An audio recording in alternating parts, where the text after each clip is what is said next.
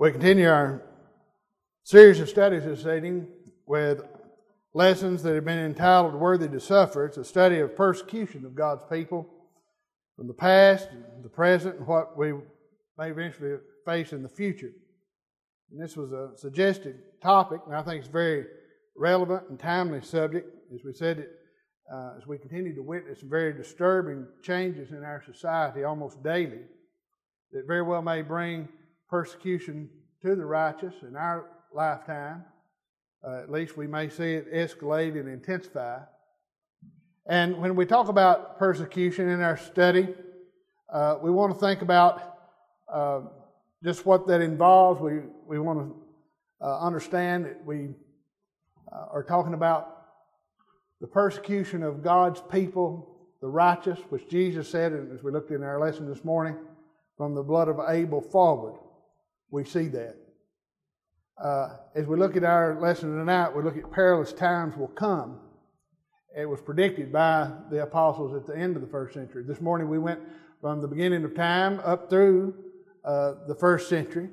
And when we talk about persecution, we're talking about any type of hostility experienced from the world as a result of one's identification of being a disciple of the Lord. We said there's a far-ranging list of things that could involve, from verbal harassment, discrimination in education or employment in the workplace, in the buying and selling of goods. It could involve legal prosecution. It could involve scourging or beating, physical torture or confinement or imprisonment. It would include rape or slavery, or it could involve death. These are examples of persecution that we'll be talking about in our lesson that the people of God face. As we said this morning, we begin emphasizing the fact that God's people have been persecuted from, as Jesus said in Matthew chapter 23 and verse 24 and 25, from the foundation of the world, from the blood of Abel. And we saw that persecution. We know why Abel was persecuted. When you look at 1 John chapter 3 and verse 12, as we did this morning, we have divine commentary upon why righteous Abel was murdered. He said, Cain, who was of the evil one, slew his brother. And for what reason did he slay him?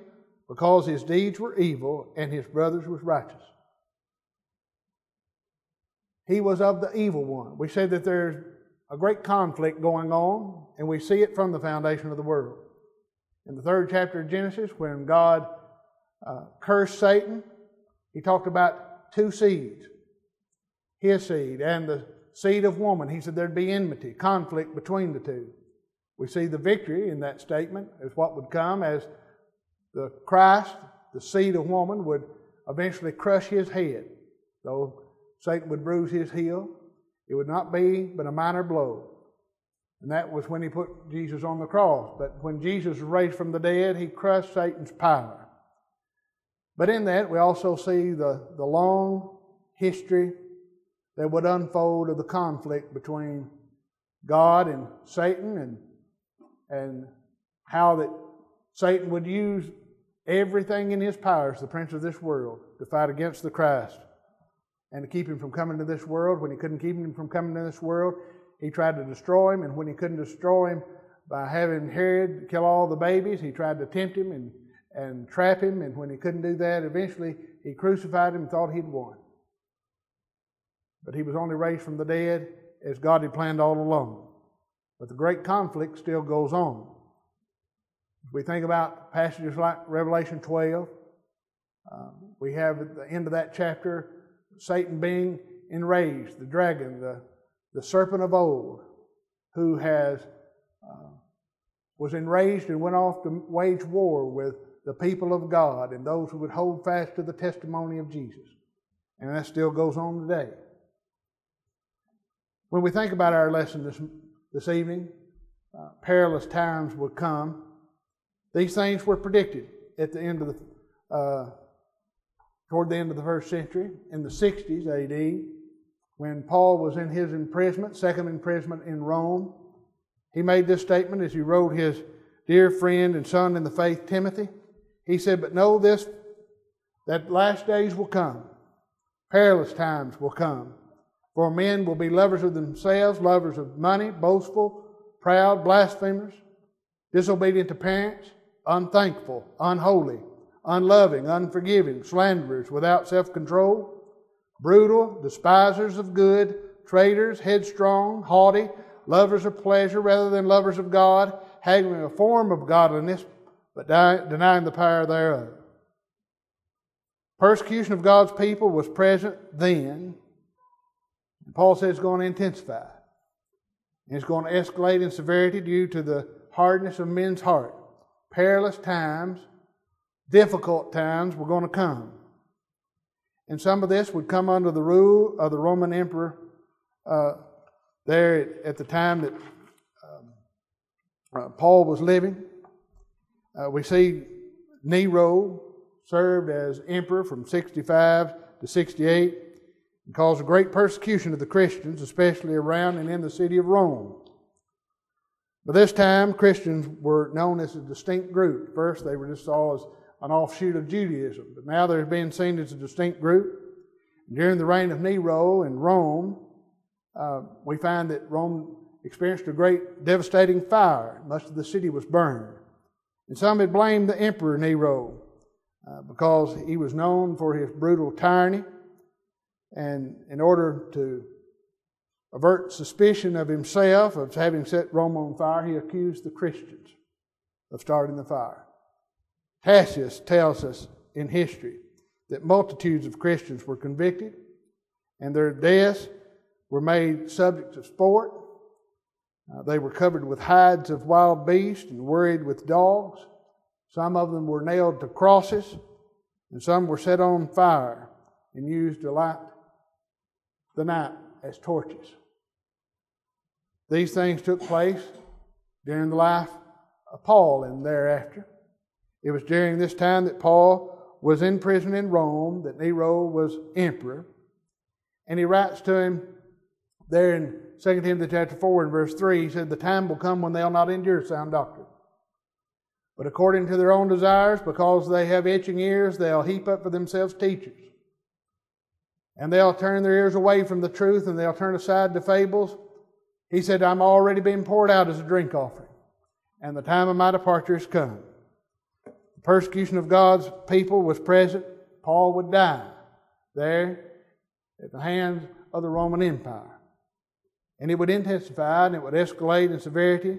Perilous times were coming. Some of this will be seen under the Emperor Domitian, who ruled from 81 to 96. Domitian was a very cruel and worthless ruler, according to historians. Had a very jealous temper. He caused hundreds of believers to be put to death. We're told that one of them was his own cousin. Many were banished and exiled, and their property confiscated. They were told to worship him as a god, and their statues of him, with his heel upon the world, as though he was ruler of all things. And he wanted to be worshipped as a god, as many of the emperors did, but he enforced it. Christians would be brought, and all they had to do, they were offered to offer a pinch of incense to the gods and to worship the emperor, and they'd be spared. All they had to do was renounce their faith in Jesus Christ to do that they might live. They were beaten, they were tortured. Many of them were executed when they would not give up their faith and be faithful to the Lord. When you look at Domitian, we see that at this time John was exiled to Patmos. And it was around the mid-90s that Christ, through John, warned in the Revelation of the things that would shortly take place. Revelation chapter 1 through 3. He warned the church at Smyrna that some of them were going to be cast into prison. They were going to be tested. They were going to have tribulation. But they were encouraged to be faithful unto death. Many times we quote that and we think about it just being faithful till we grow old and die. That's not what he's talking about there. Of course, it's true. We need to be faithful all of our lives. But the point is, they were going to face death, and he said, "You be faithful unto death, and I'll give you a crown of life." At Pergama, Antipas, faithful servant had already been put to death. He had already been martyred. Revelation 2 and verse 13. While in the Spirit, John was able to see things that were to take place, things that were near at hand to take place, the perilous times that were coming. And in chapter 6, he saw those slain because of the testimony which they had maintained. Souls under the altar, those who had been beheaded. In chapter 7 and verse 14, he saw those there. He was asked who they were. He said, "You know, Lord." He said, "These are those who come out of the great tribulation and washed their robes and made them white in the blood of the Lamb." The word tribulation there is a strong word. The word tribulation there is a word that means to be mashed with pressure as within a vice. And that's what they were going to face, and the decisions that they were going to have to make, that they were going to be faithful to God. You remember in the vision that John had, that he saw the scroll that was sealed up with 7 seals that no one could open. And he began to cry because no one could open it. And yet, he was told not to weep because there was one who could open it, and that was the Lion of Judah. He turns to see, no doubt, a lion, but he sees a lamb standing as if slain, which is a symbol of the Lord and Savior Jesus Christ, who had been crucified, and yet he's now standing alive. Jesus said to John, back in John chapter 1, "I was dead, but I am alive forevermore. I have the keys to death and Hades." And here's a picture of him standing. And you remember his praise, "Worthy art thou to take the book and to break its seals. For thou wast slain, and did purchase with God by thy blood men from every tribe, tongue, people, and nation, and have made them kingdom and priests." And he starts opening those seals. And you remember the opening of the first 4 seals brings forth the vision of 4 horsemen. And those 4 horses describe what was going to come in a picture. You remember the first horse was a white horse, coming forth with a rider who had a bow, and he was going forth to conquer and to conquer. And this represents Christ in the gospel as he will go forth conquering men according to God's eternal plan. But there was going to be consequences to that. There are going to be actions taken by those who hated the truth and those who didn't want to hear it. You remember they was followed closely by a red horse whose rider had a sword, which represented the persecution of the saints, which quickly followed the preaching of the truth and brought the saints and the world into conflict. The same conflict that had been going on from the beginning, from the foundation of the world, from the blood of Abel onward. And it was going to intensify. There was another horse that followed. It was a black horse with a rider who held scales.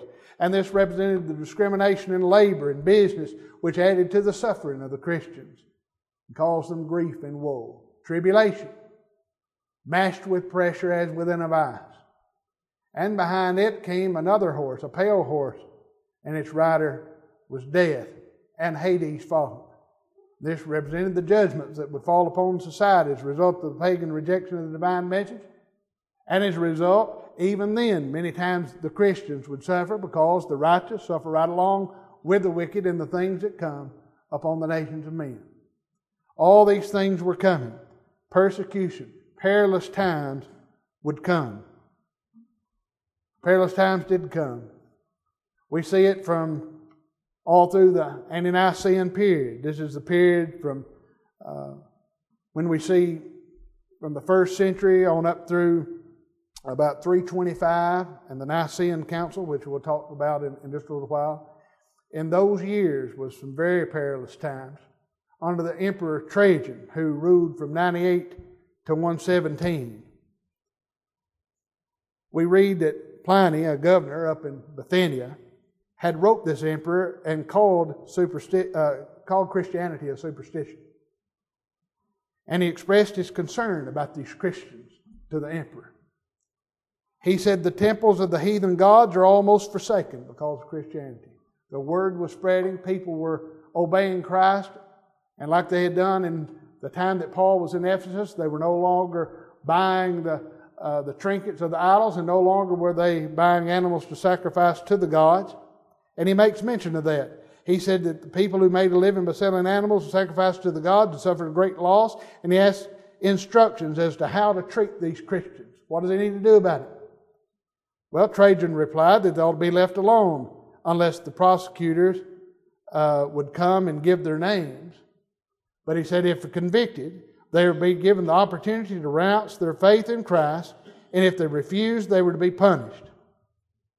That seemed like he was pretty forgiving there at first, but all this did was open the door for the wholesale persecution of Christians by wicked men who would falsely accuse and testify against the Christians. And they did.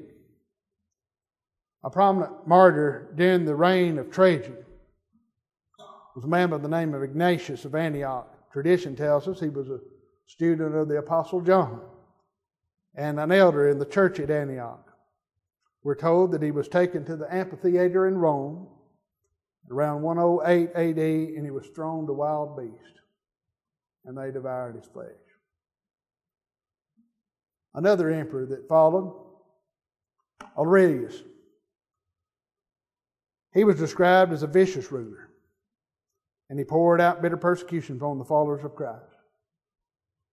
He was determined to restore the ancient religious practices of old Rome and the old Roman way, and he regarded Christians as innovators.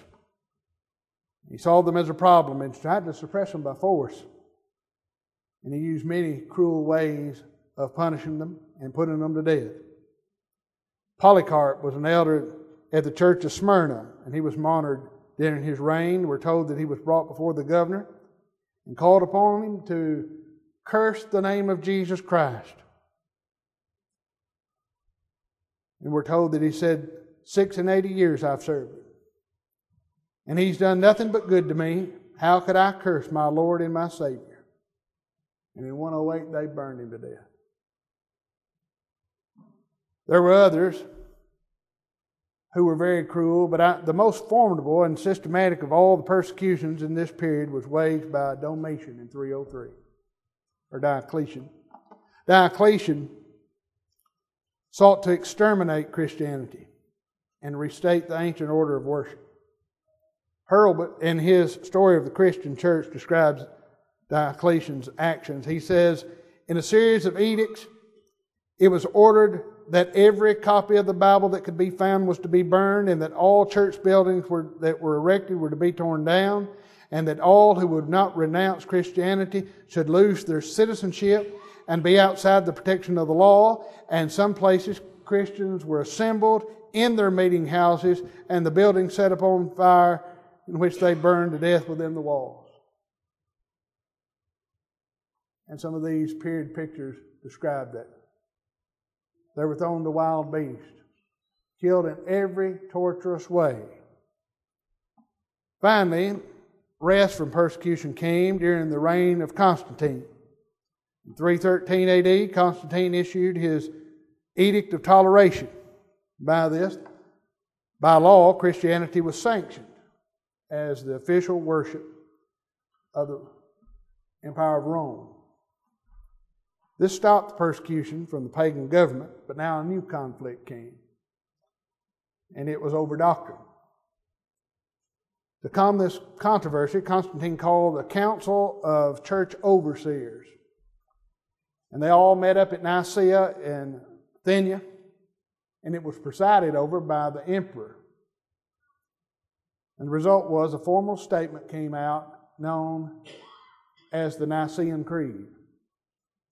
Christianity now had become a state religion, and civil and religious government was coming together. Which caused big problems. Departure from the faith, as predicted by the Apostle Paul, was well on its way, and strange doctrines started to arise. Men who claimed to follow truth and yet just wanted a position, which was a church that was hand in hand with the government. So the ceasing of persecution was a blessing in one way, but the establishment of Christianity as a state religion became a curse. In time, it'd bring further persecution. And this time, not from the Roman Empire, but from those who claimed to be the church, who had perverted the truth of God and the divine government of the church. History shows the result of this was the rise of papal power in the Roman church. With Christianity now being made the state religion, ambitious, worldly men sought office in the church for social and political influence. And people became Christians simply by saying that they wanted to be one. Drastic changes in organization led not only to an ecclesiastical hierarchy, with now the Pope being the head. Now men are looking to just a mere man as the head of the church rather than Jesus Christ, who has all authority. Drastic changes in the church started taking place, and strange doctrines and practices started to appear. Doctrines like penance and sprinkling for baptism and extreme unction and mass, transubstantiation and purgatory and celibacy, a separate priesthood, abstaining from certain foods, all these things found nowhere in the Scriptures. But now they were appearing as doctrine. And in 606, Boniface III was named by the emperor the universal bishop, or the Pope. The result was that the church entered into the Dark Ages. Catholic churches felt that they only had the right to interpret the Scriptures to the people. You could not read the Bible on your own. You could not teach the Bible on your own. You cannot know what God's will for you is apart from the church and its teaching. They discouraged the reading of the Bible to the people, and therefore they burned the copies of the Scriptures that were written in the common language of the people. They didn't want the people to read it. If they did, they'd see the erroneous practices of the church. Papal power led to power and control and to the Inquisitions. Inquisition, the word itself, simply means questioning or interrogation. But these were ecclesiastical processes of the Roman Church set up to discover and to punish what they called heresy. If they found somebody who was teaching something, doing something that was opposed to the church, they would bring them in and they would question them, many times under great torturous questioning and interrogation. And if they wouldn't recant, they faced great punishment. The Aubignese in southern France, slaughtered by Pope Innocent III. It's ironic that he took the name Innocent. His statement was that these Albigenses, anyone who attempts to construe a personal view of God, conflicts with the church's dogma, must be burned without pity. And burn them they did. In 1208 to 1226, southern France, the Roman Catholic Church slaughtered approximately 20,000 citizens. 20,000 citizens. On July the 22nd, 1209. You think about all the people that died. How many of these people were true disciples of Jesus Christ? Members of the church? God only knows. But those who did these things, backed by the power of Satan, made no discrimination of those who would oppose the teaching of the Catholic Church. The people in Besieged France were slaughtered simply because they were standing against what they knew to be false. From the blood of Abel, God's people had been persecuted. For doing what? For doing what's right. He said Abel was killed by Cain, who was of the wicked one, and was murdered because he was righteous. The righteous have always been persecuted. Reform was trying to be made at times in the 1300s. John Wycliffe comes along and he opposes the authority of the Pope. the wickedness of the clergy and many of the doctrines of the Roman Church, and he produced a translation of the Bible into English. He translated the Latin Vulgate into the English language that the people spoke.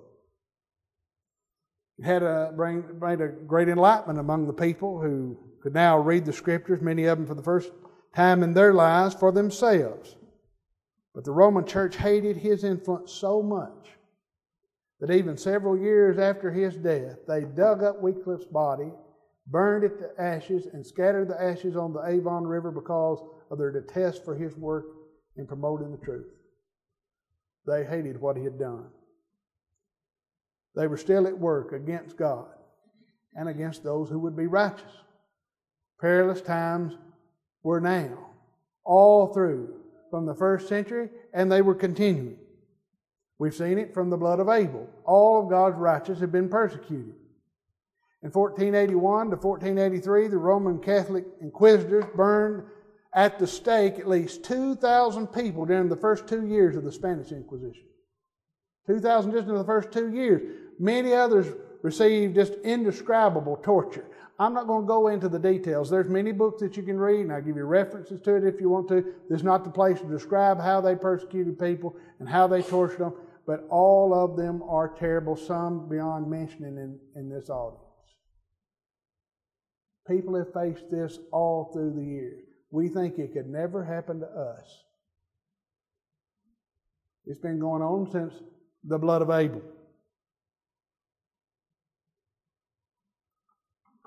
Later, under Henry VIII, King of England, we find that England was the mainstay of Catholic system, and the Pope conferred upon King Henry the title of Defender of the Faith. I think that's a title even the King of England still wears today.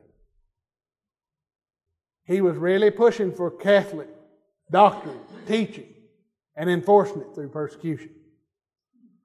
But later, in 1534, wishing to secure a divorce from Catherine of Aragon, his wife of 20 years, he requested a divorce and annulment, and it was denied by the Pope of Rome, and therefore Henry separated the English Church and its rule from the Pope, and the Parliament declared Henry the head of the Church of England.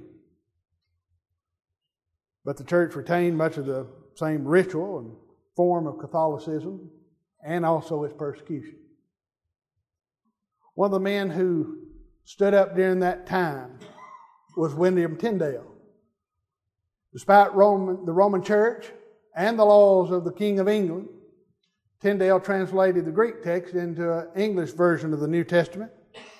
And he told one of the religious leaders of that day, he said, "If God spare my life, I will cause a boy that drives a plow to know more of the Scriptures than thou dost."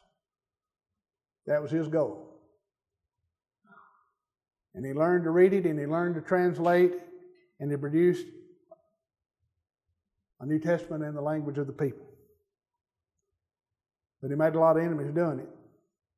And not only did he translate the Scriptures in the language of the people, but he wrote different things concerning the king and in opposition to King Henry's divorce, stating that it was unscriptural. And he was a wanted man. Many times he would just slip through from being imprisoned, tortured.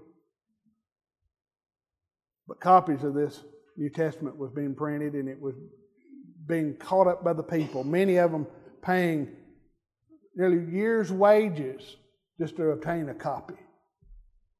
They were smuggling them in barrels of flour and boats of cloth, and people were risking their lives just to have a copy of the Scriptures. Sometimes groups would go together so that they could afford to have one copy of the Scriptures and meet in secret to read it. Finally, William Tyndale was invited in by a friend, or who he thought was a friend, and he was betrayed. And they took him, and on October the 6th, 1536, he was strangled and burned at the stake. But before they strangled him, he cried out, "May the Lord open the King of England's eyes." and then they executed him.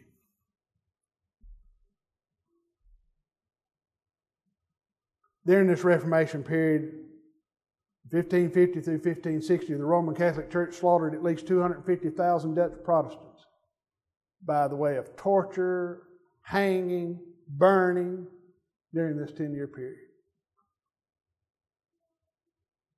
Then came along Mary, Queen of England, better known as Bloody Mary. And she got her nickname for a reason.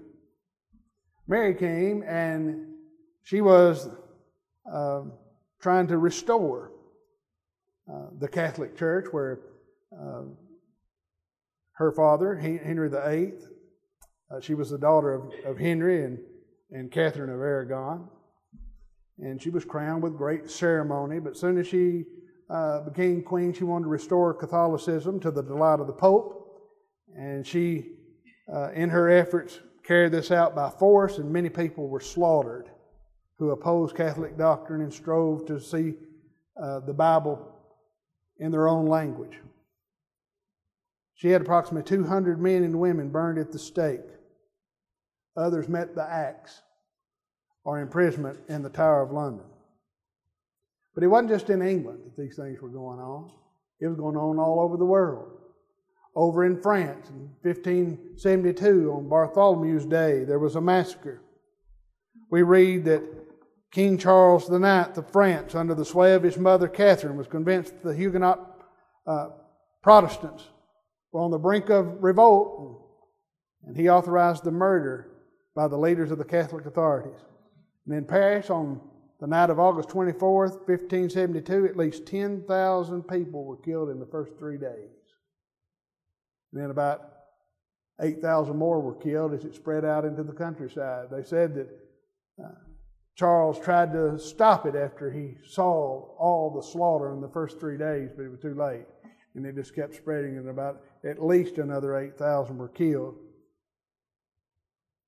1618 to 1648, the 30 Years' War, instigated and orchestrated by the Roman Catholic Jesuit order, attempted to exterminate all the Protestants of Europe. And historians tell us that many countries in Central Europe lost over half their population. Now, these are statistics that you don't read very much in history books. You have to go to old history books to find this. This is not being taught in school. But it happened. People think it can happen again. People of God have been persecuted. From the blood of Abel forward, they've been persecuted.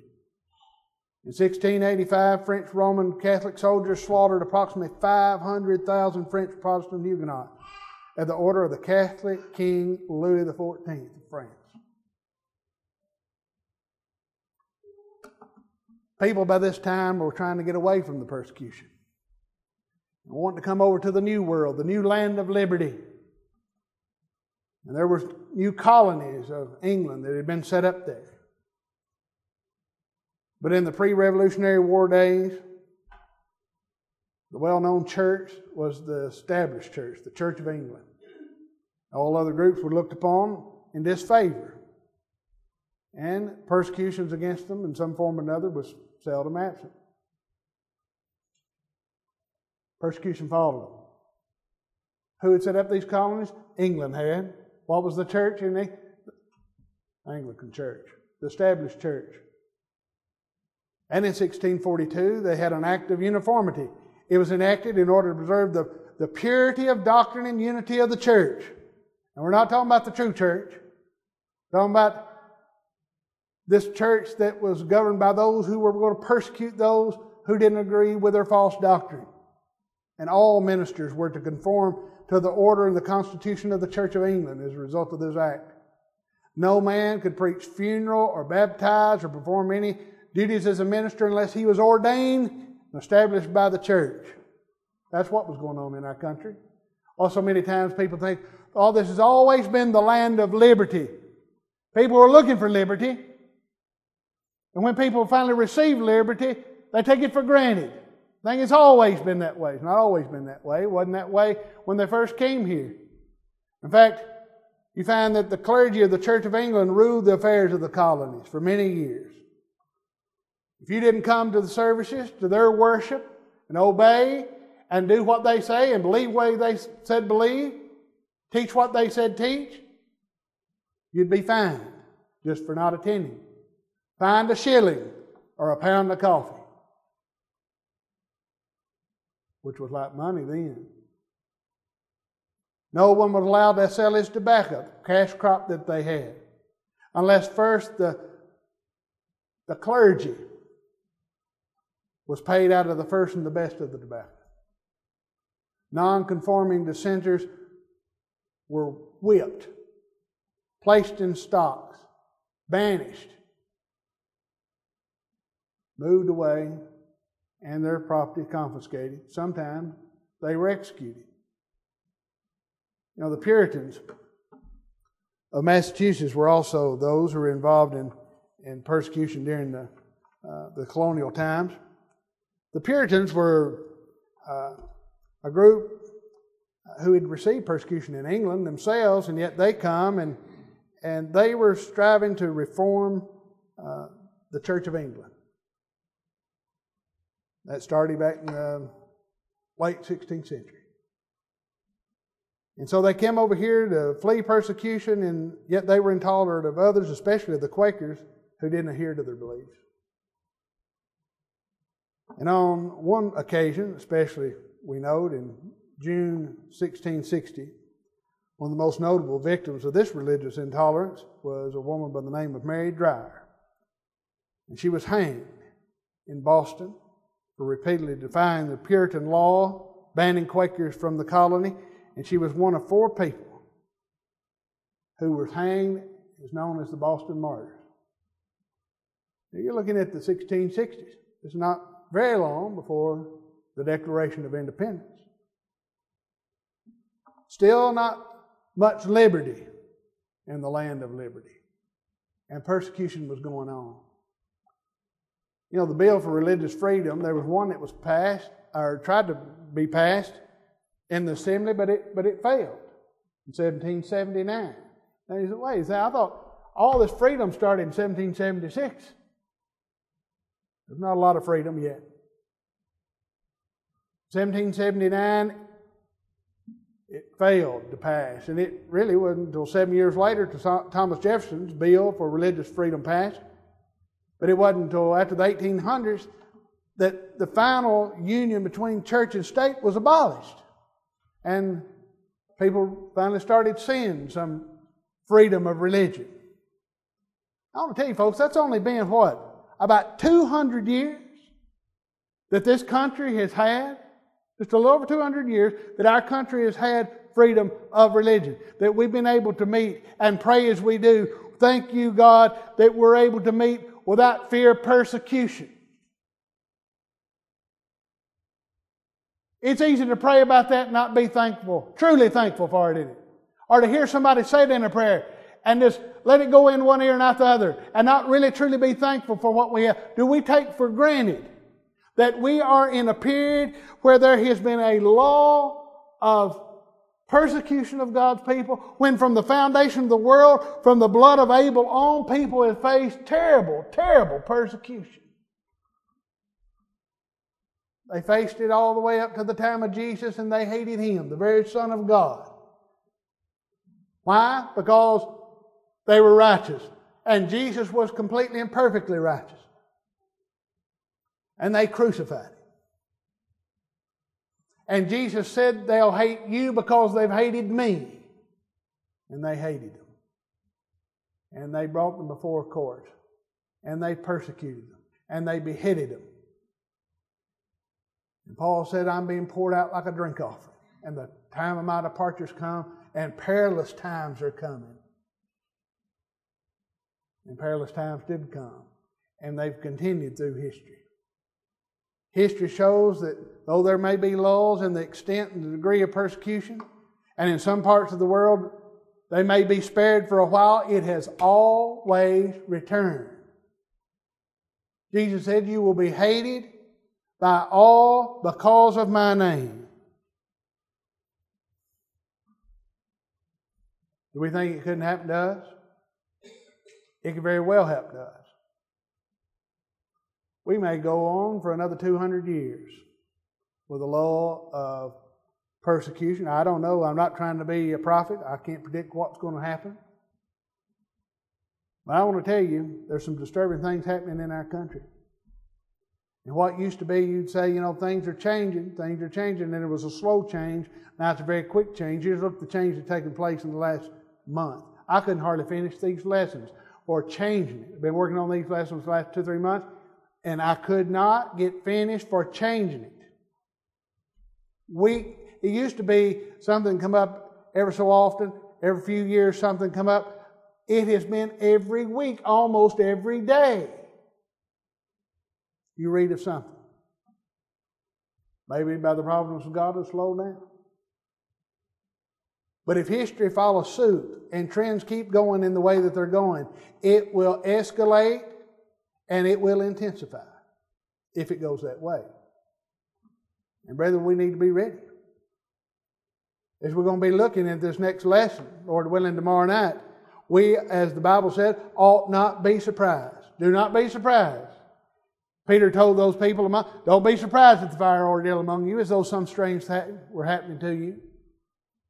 And so we're going to look at persecution in today's world and the growing threat in America. Persecution, because we live in a time where there's a law of persecution in our spot in the world, does not mean that there's no persecution in the world. We don't hear about it. You don't hear about it on the news. This is not taught in school. But it's factual. And Lord willing, we'll look at some of that coming tomorrow night. But Jesus said, Matthew 5 and verse 10, "Blessed are those who are persecuted for righteousness' sake, for theirs is the kingdom of God."